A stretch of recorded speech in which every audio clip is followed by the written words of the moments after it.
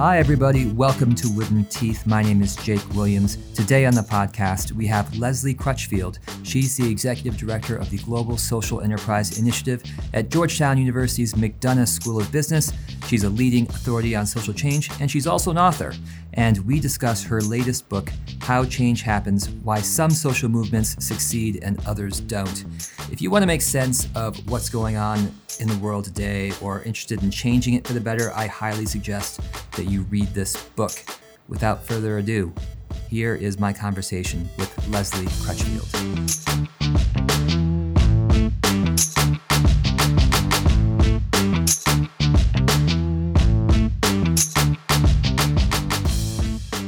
Leslie Crutchfield, thanks for joining us. Thank you for having me. So you've written a few books, and I want to jump right in by talking about your latest one, How Change Happens. In it, you try to discern the factors that cause some social movements to succeed while others fail. And I wanted to read something that you wrote in it, in which you try to, quote, embrace the dissonance, unquote, of our age. And the excerpt that kind of struck me was the following. How could society simultaneously grow more gay, stockpile unprecedented caches of guns, quit smoking, stop drunk driving, and remove toxins from the air that destroy the ozone, only later to fail to cap carbon emissions in any meaningful way? That's a lot to make sense of. How do we begin to make sense of the seeming conflicts in progress and regression in modern society today? Well, all of those changes, Jake, happened in our lifetimes. That's the first thing that I think is phenomenal to think about. And it speaks to this larger point that, sometimes progressives, liberals, Democrats, and the issues they care about advance, and sometimes conservatives, Tea Partiers, Trumpers get their way. Since the turn of the 21st century, just on these two issues really illustrates this polarization. If you think about cigarettes and tobacco, we've cut smoking rates to 15% nationally on average, under 6% for young people. So whereas cigarettes used to be everywhere, now they're, out of fashion. And guns, which didn't used to be everywhere, now are openly carried in all but a few states. And we have very lenient laws and policies related to our access and ownership of guns. Those two changes happened in the exact same time frame, right? From opposite ends of the political spectrum. And it speaks to this larger issue that change is not really a partisan issue at the end of the day, meaning that no one political party or philosophy has a lock on what changes are going to happen. There has been a movement of some sort, at least, in this country since the beginning of the 20th century to provide every American with either health insurance or access to health care. And although a lot of progress has been made in recent years with the ACA, you can't really say that universal health care or access to it has been achieved. Why do you think that is? Well, it really has been in the last few years that you've seen any significant progress on this healthcare for all movement. And the reason why, if you look at how the ACA passed, you have to look at not just the policy and the negotiations and compromises that were made at the level of Congress and the national or federal perspective, but you've got to look at the grassroots. And one thing that changed in our lifetime since the turn of the 21st century is that you saw actors in the healthcare right movement organize. There was a broad coalition that came together, the HCAN, or Healthcare for America Now coalition. This had more than 1,000 groups representing organizations and coalitions that had more than 30 million members. Those boots on the ground, organized through these grass tops organizations, were coordinating their actions and their advocacy, their demonstrations, and their positive policy solutions in ways that really brought the power of that grassroots activism to bear on the policy changes that resulted in what we now call Obamacare. I think it's very interesting to focus on the importance of that grassroots effort, because when you look at the passage of the ACA, and then you look over the last couple of years since the change in administration with the election of President Trump, for the first 2 years of his administration, you had Republicans leading in Congress and the Senate. They repeatedly tried to repeal and replace Obamacare, but they failed by a very close vote, I would add. But why? Every time those congressional members went back to their home districts, thousands of angry voters were demonstrating loudly to say, please don't take away affordable care for all. And those demonstrations didn't just happen by chance. That was years and years of organizing, activism, and funding that flowed to state and local coalitions, both able to pass the bill and then protect it later. And when you look at other changes that have happened, whether for better or for worse, depending on where you sit, let's take the next big congressional act under Trump, the Tax Cut and Jobs Act. That passed very easily through the bicameral-led Republican House and Senate. Why? Because thousands of concerned citizens were not turning out in town halls and congressional districts demanding that their tax laws not be changed in that way. It's the one thing that can really explain why certain changes have happened and why others, whether you're looking at gun rights expansion or tobacco control, the expansion of affordable health care, and so many of the other changes that we could talk about. Yeah, grassroots capacity is something you highlight as a significant contributing factor to successful social movements. And in the example you just provided, you highlighted examples of legislators going back to their districts and encountering angry constituents at town halls. But you also make the point that not every movement necessarily looks like that. You use a quote from historian and sociologist Charles Tilly, who wrote that the irreducible act that lies at the base of all social movements and revolutions is contentious collective action, not because movements are always violent or extreme, but because it is the main and often the only resource that most people possess against better equipped opponents. However, you also point out that there are movements that were successful, such as the one to get rid of acid rain in the 80s. Why do those movements succeed without contentious collective action, whereas others require it?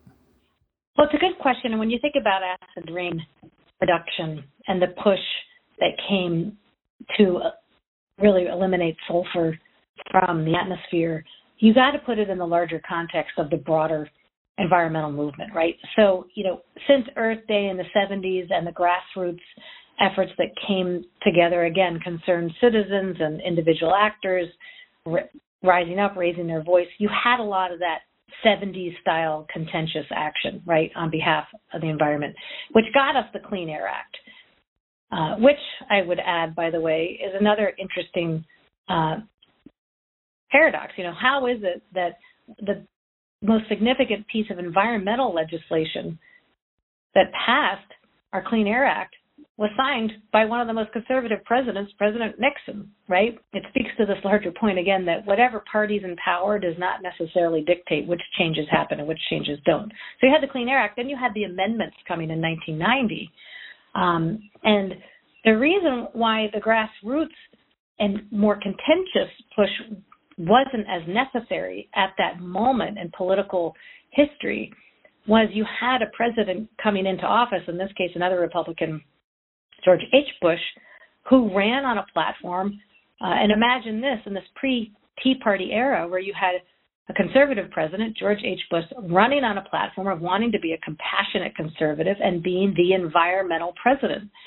He wanted to distinguish himself from Reagan, who had done a lot to dismantle the EPA and take other actions that were antithetical to the environment. So Bush was looking for ways to solve environmental problems in a way that was, business friendly, but also progressive in terms of the environment. And acid rain at this time was the scourge that we all in North America were worried about, right? Every time it rained, you got your car paint job peeling. You had dead lakes up in Michigan, hunters, fishers, sportsmen, so many people from all walks of the political spectrum cared about this issue. And so it was visceral, it was real. And then you had in leadership a president who was looking for solutions that could be done in a bipartisan way. So when the cap and trade amendment to the Clean Air Act amendments were put forth by environmental advocates like Fred Krupp from Environmental Defense Fund, really taking the lead on this third wave of environmental activism where you can really have pro-market solutions. And, the whole idea around cap and trade is that you let businesses trade credits to lower emissions based on a market philosophy. This was very controversial at the time among green groups in particular, because you were essentially allowing companies to pay to pollute, if you will. But by allowing businesses to self-regulate and forcing that through a cap, you saw emissions reduce much more quickly, on a shorter time scale, and to a greater extent than they ever would have through a policy regulatory government kind of approach. So, but at that moment in time, in 1990, you had this, rare confluence of events where you had a Republican leader in the White House looking for solutions around the environment, and you had policy solution that fit that bill. And what you didn't have was this well-organized, vociferous, ultra-conservative movement from the right. The Tea Party had not yet coalesced, right? You didn't have climate skeptics. You didn't have an organized resistance from the right that would have prevented such a solution from passing. In some of the movements that you've mentioned so far in this conversation, as well as the ones you cover in the book, including tobacco control, LGBTQ equality, gun rights expansion, and on the other hand, common sense gun reform. These are all movements, the ones I just mentioned so far, that don't really have a singular leader or, a recognized face that is associated, I would argue, with the movement. There are other movements like the Civil Rights Movement in the 60s who obviously had a prominent leader, among others, in Martin Luther King Jr. Do movements need leaders, or should leadership be more dispersed? Well, certainly movements need leaders, and the successful movements have leaders, great leaders, I would say, but they have a distinctive leadership quality. And it's something that we call leaderful that came out in our research.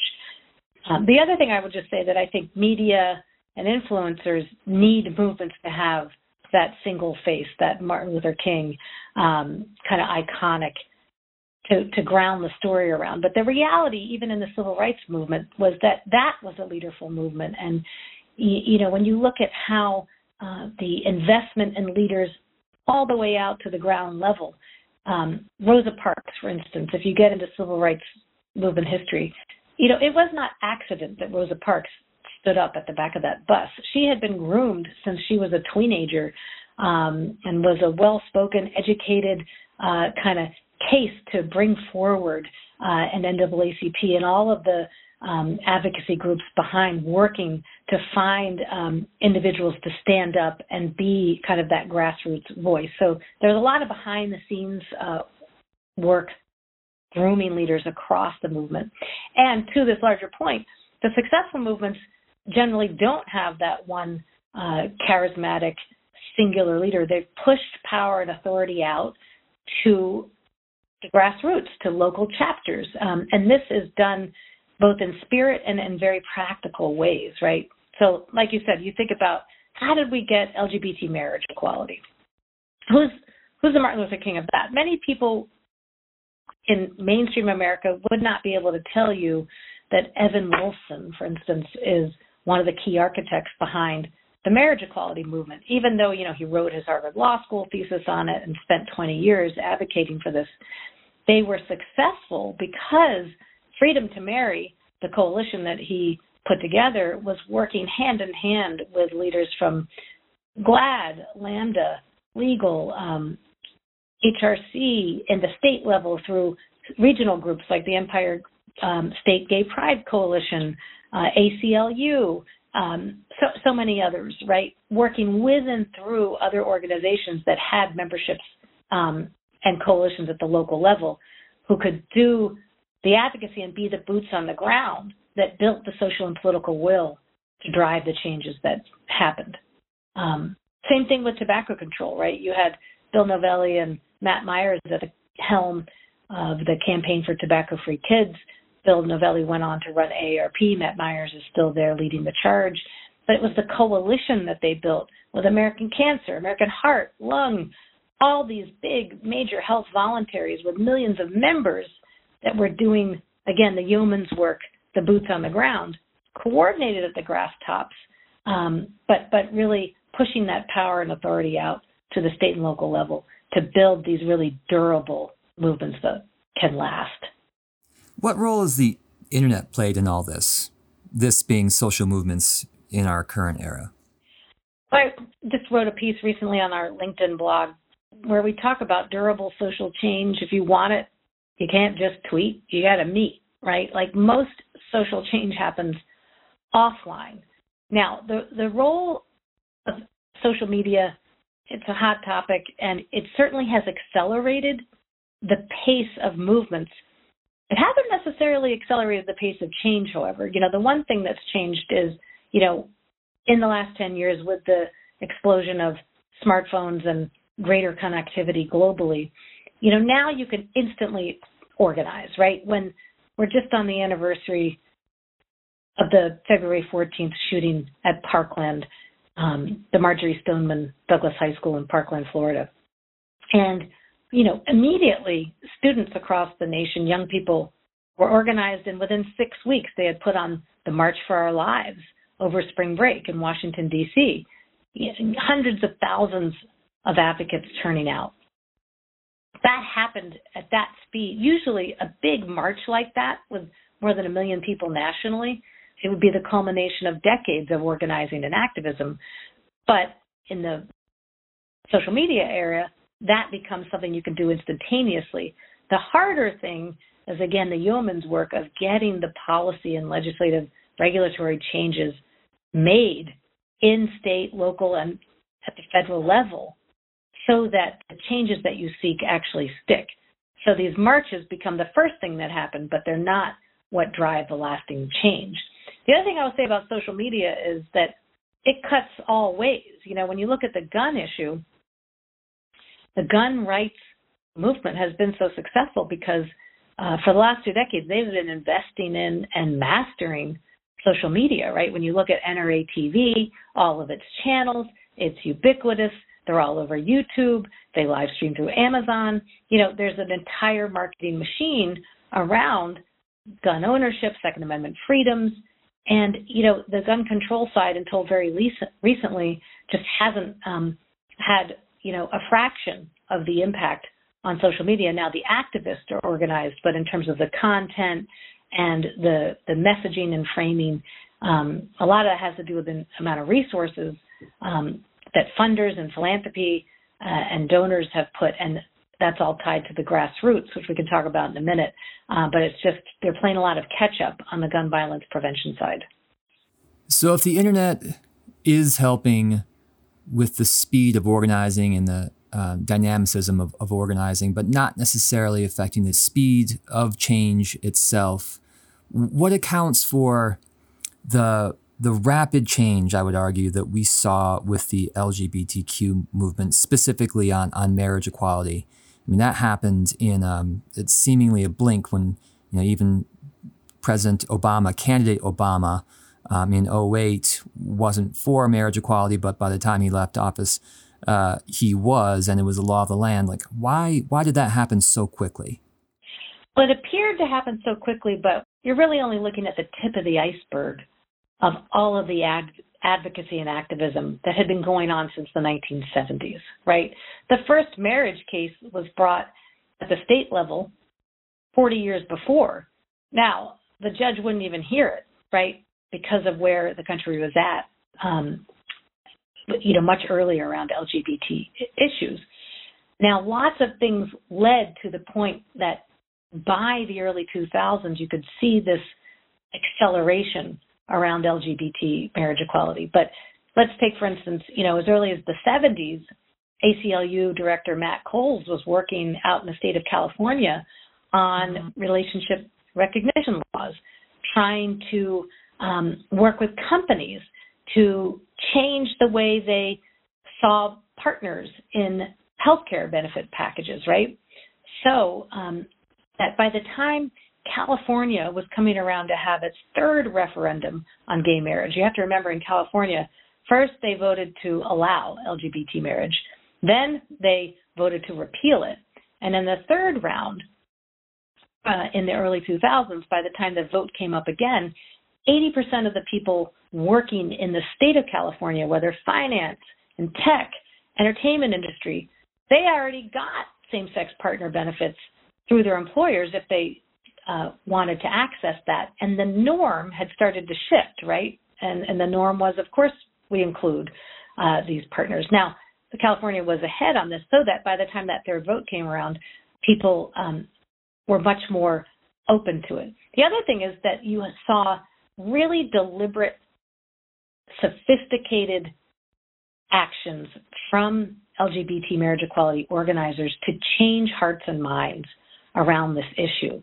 And it didn't just happen spontaneously, right? You go back to a moment in 2003, 16 years ago, we had this moment in LGBT movement history that was a very dour and dark time. You had President Clinton signing DOMA, which would define marriages only between a man and a woman.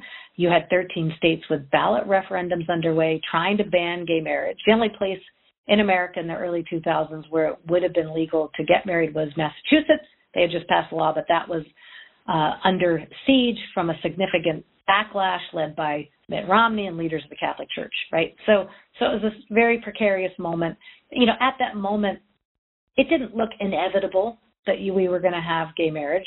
It looked impossible from the view of the advocates and organizers. So one of the things they did was they said, what is it going to take to convince that 80%, the vast, silent middle in America, that this is something that we should embrace, knowing that you had extremes on either end of the spectrum, right? You had a small camp of really conservative people opposed to the idea of gay marriage, and you had a relatively small handful of advocates that were part of the LGBT community, right? And everything else in the middle was kind of open ground. So they did some polling, Freedom to Marry and their allies, trying to understand where this 80% middle America was. And they would ask in these polls, okay, this was back in the early 2000s, questions like, so what, you're a straight couple, why do you get married? Well, I get married because I want to, be committed to my partner for life. We want to marry under the eyes of God. We want to raise our children in the community. And the next question is, okay, well, then why do you think a gay person might want to get married? Number one answer, I don't know. Why would they want to get married? Or secondly, maybe so they can visit their partner in the hospital, right? And so the light bulb went off for the marriage equality advocates because they knew, we want to get married because we're in love, just like different sex partners. So then that dramatically changed their framing and messaging and the activism. They said, we're going to make love the center of our campaigns, and instead of this kind of angry, going back to your point about Charles Tilley, the contentious activism around rights, formerly with LGBT activism was, you're denying us of the right to marry. This is discrimination against us. Then they changed their tune to, wait, we want to get married because we're in love. Same reason heterosexuals want to get married. And so then they made love the center of a lot of the campaigns, right? Going back to that fight in Massachusetts. In Massachusetts, you actually had two dominant religions. You had the Catholic Church and hockey. So with hockey, they found two hockey moms who were raising a son who happened to be a state champ. And the videos were about these moms getting up at 4 a.m, taking their son to hockey practice, freezing their butts off at the rink and on the ice celebrating after the big win and normalizing these relationships and the love that they have in their family.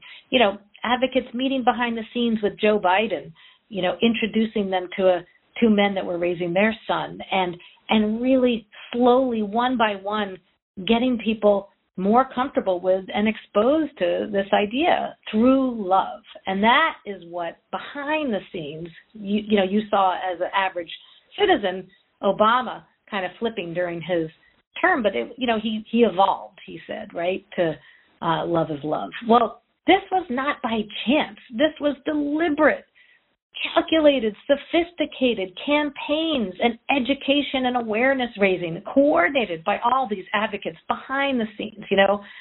It's just, it just drives me crazy when people talk about, it's the Will and Grace effect, right? Just because of Will and Grace, we saw these, lovable characters on these shows.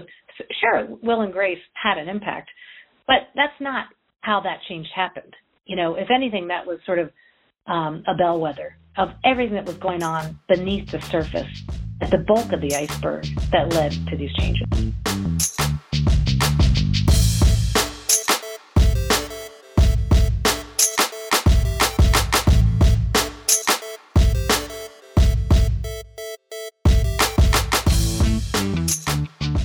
So in your book, you identify 6 categories that are positively associated with successful social movements. And we've talked about a few of them here. We talked about, number 1, turn grassroots gold. We also talked about be leaderful in terms of not having necessarily a hierarchy, but having several effective leaders in a movement. If I didn't describe that right, you can correct me.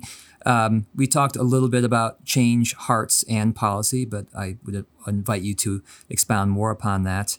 We talked a little bit about reckon with adversarial allies in our discussion about the marriage equality movement and how several groups came to work together. 2 of them that we have not talked about yet are sharpen your 10, 10, 10, 20 equals 50 vision, as well as break from business as usual. What's up with those? Well, sharpen your 10, 10, 10, 20 equal 50 vision is a tongue twister, I will admit. It really gets at the idea that we don't live in a United States of America that's one monolithic group of 50 states, but we're actually really distinctive regions that have separate political, social, cultural, economic situations that you got to deal with when you're trying to drive change. And the insight is that winning movements figure out that they've got to tailor their campaigns and their reform tactics to the local and state conditions and be satisfied with getting incremental change across all the U.S. states before they go for any big federal or national push. And the problem is in the U.S. we have this major focus on Washington, and obviously there's a lot going on here in Washington these days that draws that attention to those polarizing situations. But the smart movement leaders understand that it's actually out across the land that you've got to put your muscle, your money, your time, your resources in order to drive the changes. Now, this 10, 10, 10, 20 equals 50 rubric came out of the gay marriage playbook, and it actually circles back to that moment that I was talking about previously when leaders of the marriage equality were coming together in 2003 to figure out what are they going to do. They were on the rocks with DOMA and all these ballot referendums underway trying to ban gay marriage. And they said, okay, we're losing federally, we're losing on so many state levels. What could we get done? And they said, what if we just took 10 states and we actually tried to go for full marriage? We'll defend the marriage bill in Massachusetts. We'll go down to New York. There's a lot of progressives in New York. Maybe we can get full marriage there. Then we'll take 10 states and we'll just try and go for civil unions. They're separate. They're not quite equal, but it's a lot better than what we've got. And we'll take 10 states and go for relationship recognition laws. And then we'll take the balance, almost half the U.S. states, and not even try to do anything related to marriage. We'll just try and take the discriminatory laws off the books, right?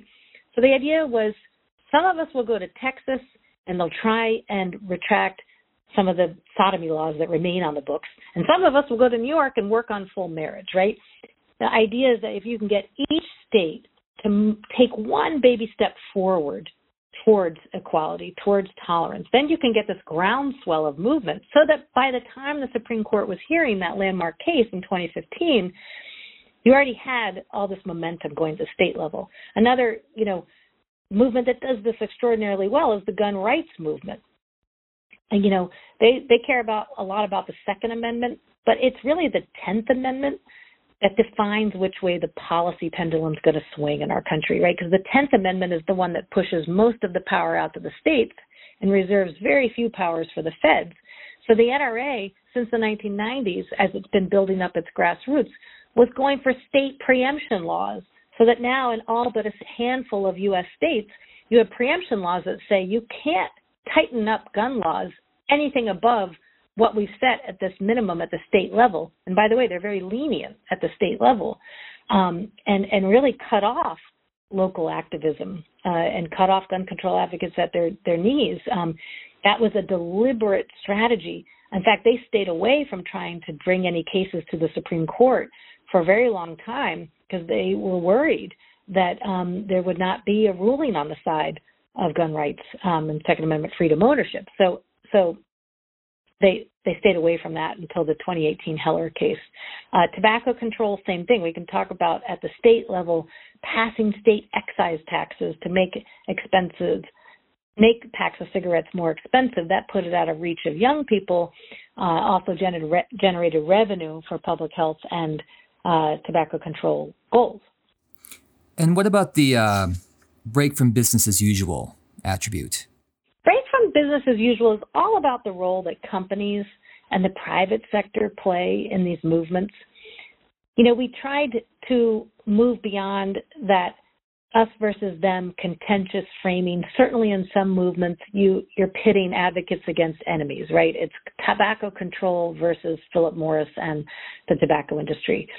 In gun control, it's gun violence prevention advocates against the gun lobby, including the NRA and the manufacturers, right? So you have these true opponents. In other movements, in fact, I would argue in all movements, though, you see the private sector playing really nuanced and different roles. We talked about in gay marriage how the advocates were working with corporate, big employers, in finance, entertainment, and tech to change their policies to recognize same-sex partners. So when Bank of America decides to recognize same-sex partner, that impacts 250,000 employees. And you see this more in the headlines today after the Parkland shooting. Walmart and Dick's Sporting Goods saying they're no longer going to sell assault-style weapons, raising the age voluntarily at which they would sell firearms so that young people wouldn't have as easy access to them. These are big decisions that affect the bottom line. When Dick's Sporting Goods made that decision, they took a sales hit, right? And they got a lot of boycotts, and gun owners and NRA members protested. Overall, though, they actually increased profitability in the long run because a lot of the products that they sell were not necessarily high-margin things like ammunition they stopped selling. So these companies, and I'm not saying they're completely altruistic, they do make these decisions from points of passion, but they also understand how it might impact profit. Another good example is when CVS Health decided to stop selling tobacco products in 2014 as they were leaning into their health, wellness, and beauty strategy. And they said, tobacco products are, not part of a wellness and health profile for the company. Now, they took a $2 billion hit in profitability in the short run when they stopped selling cigarettes and chew and also all the stuff that goes along with it, gum and the accoutrement. So they took a hit, but then they leaned into specialty pharmaceuticals. They rolled out the Minute Clinics and really leaned into the health and wellness strategy, and then they've regained that market position and then some. So we looked at all the ways that companies can contribute to causes. I think you're only seeing this more and more as CEOs see the need to, speak out, particularly when, there's issues and leadership in Washington is taking a very different tact. You saw companies banding together with mayors to say, in the climate issue, we're sticking with our carbon cut commitments, right? Sticking their necks out. Bank of America, Brian Moynihan coming out on immigration issues and child separation of the border, using their platform of their companies and their brands to speak out on issues and causes that affect Americans. And they're, again, thinking about this from the perspective of not just their customers, but their employees, stakeholder groups, supply chains, customers, as well as their investors. And I think the investor community is starting to wake up too. You see these letters from Larry Fink at BlackRock talking about the need for more responsibility coming from investors. Mm-hmm. So on top of writing great books like this one, you are the executive director of the Global Social Enterprise Initiative at Georgetown University's McDonough School of Business. What's that? What is the Global Social Enterprise Initiative? So we're the place at Georgetown's Business School where we believe that business can and should have a role to play in solving the big problems that face people on the planet. Companies in the private sector have had a big hand in the problems that we face, and they need to be at the table in solving them. So we work on triple bottom line projects that can have social, environmental, as well as economic impact, kind of balancing people, planet, and profit. We teach, we do research, put out books, and we also work in partnership with companies and cross-sector groups to try and drive impact on the ground. So give you one example. How Change Happens is all about successful strategies of winning movements. We're taking those lessons and trying to work with leaders to apply them to the big up-and-coming issues of the day. So, for instance, take the opioid epidemic that we face here in the U.S. We're in the early stages of that if you think about it in the context of other addictive substances, whether tobacco or alcohol. So we're putting on a movement accelerator, an impact accelerator around opioids, bringing together the leaders from the grassroots and the grass tops, companies like CVS Health with academics, policymakers in the White House and across other government agencies, as well as the state level, to tackle this issue and get the movement organized so that you can leverage what worked in tobacco control, in drunk driving reduction, in LGBT marriage equality, and hopefully leapfrog so that we don't lose decades against this epidemic. And we want to do impact accelerators around climate and carbon cuts and gender equality issues as well. So How Change Happens is your most recent book, but you've written 3 in total. The other 2 are called Do More Than Give, the 6 Practices of Donors Who Changed the World, and Forces for Good, the 6 Practices of High-Impact Nonprofits. You've got 3 down now. Has it gotten easier along the way? What have you learned? Well, out of the 3 books, each one came in succession. And as I was asking questions and answering them through writing these books, another question arose. So let me give you an example. Forces for Good, the 6 Practices of High-Impact Nonprofits is all about what makes great nonprofits great. We looked at high-impact, high-growth nonprofits from Teach for America, Environmental Defense Fund, Habitat for Humanity, National Council of Raza, all these groups that have been founded since the post-civil rights era had gone from zero to great in a matter of decades.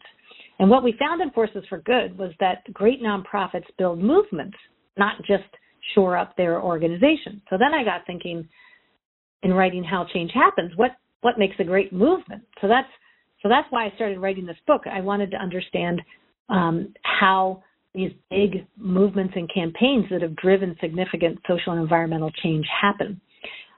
So when you write a book, you're trying to answer a question, and then as you're writing it, more questions evolve. So they kind of build on each other.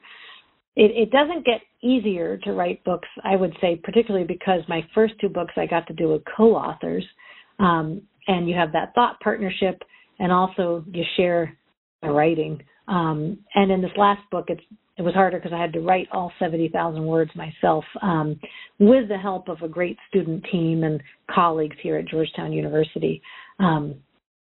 So I like to say I've had 3 babies who are now in elementary and middle school, and I've written 3 books, and I'm 50, so I'm probably going to take a break from both for a little pause, but we'll see what questions come out of this new book, How Change Happens. And, we've learned what drives these changes, but also new questions will arise. And that is kind of what keeps me going. I'm at university, Georgetown University.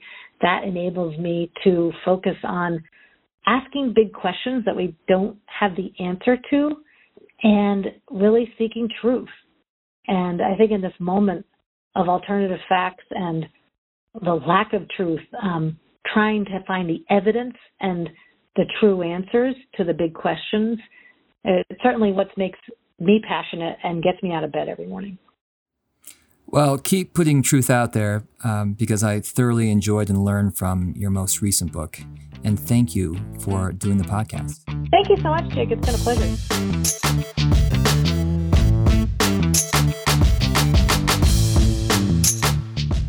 Okay, I hope you liked that one. Thanks again to Leslie Crutchfield for joining us. Please remember to also subscribe if you haven't already, and you can always give us feedback on Twitter at Wooden Teeth Show or at our website, woodenteethshow.com. We'll see you next week.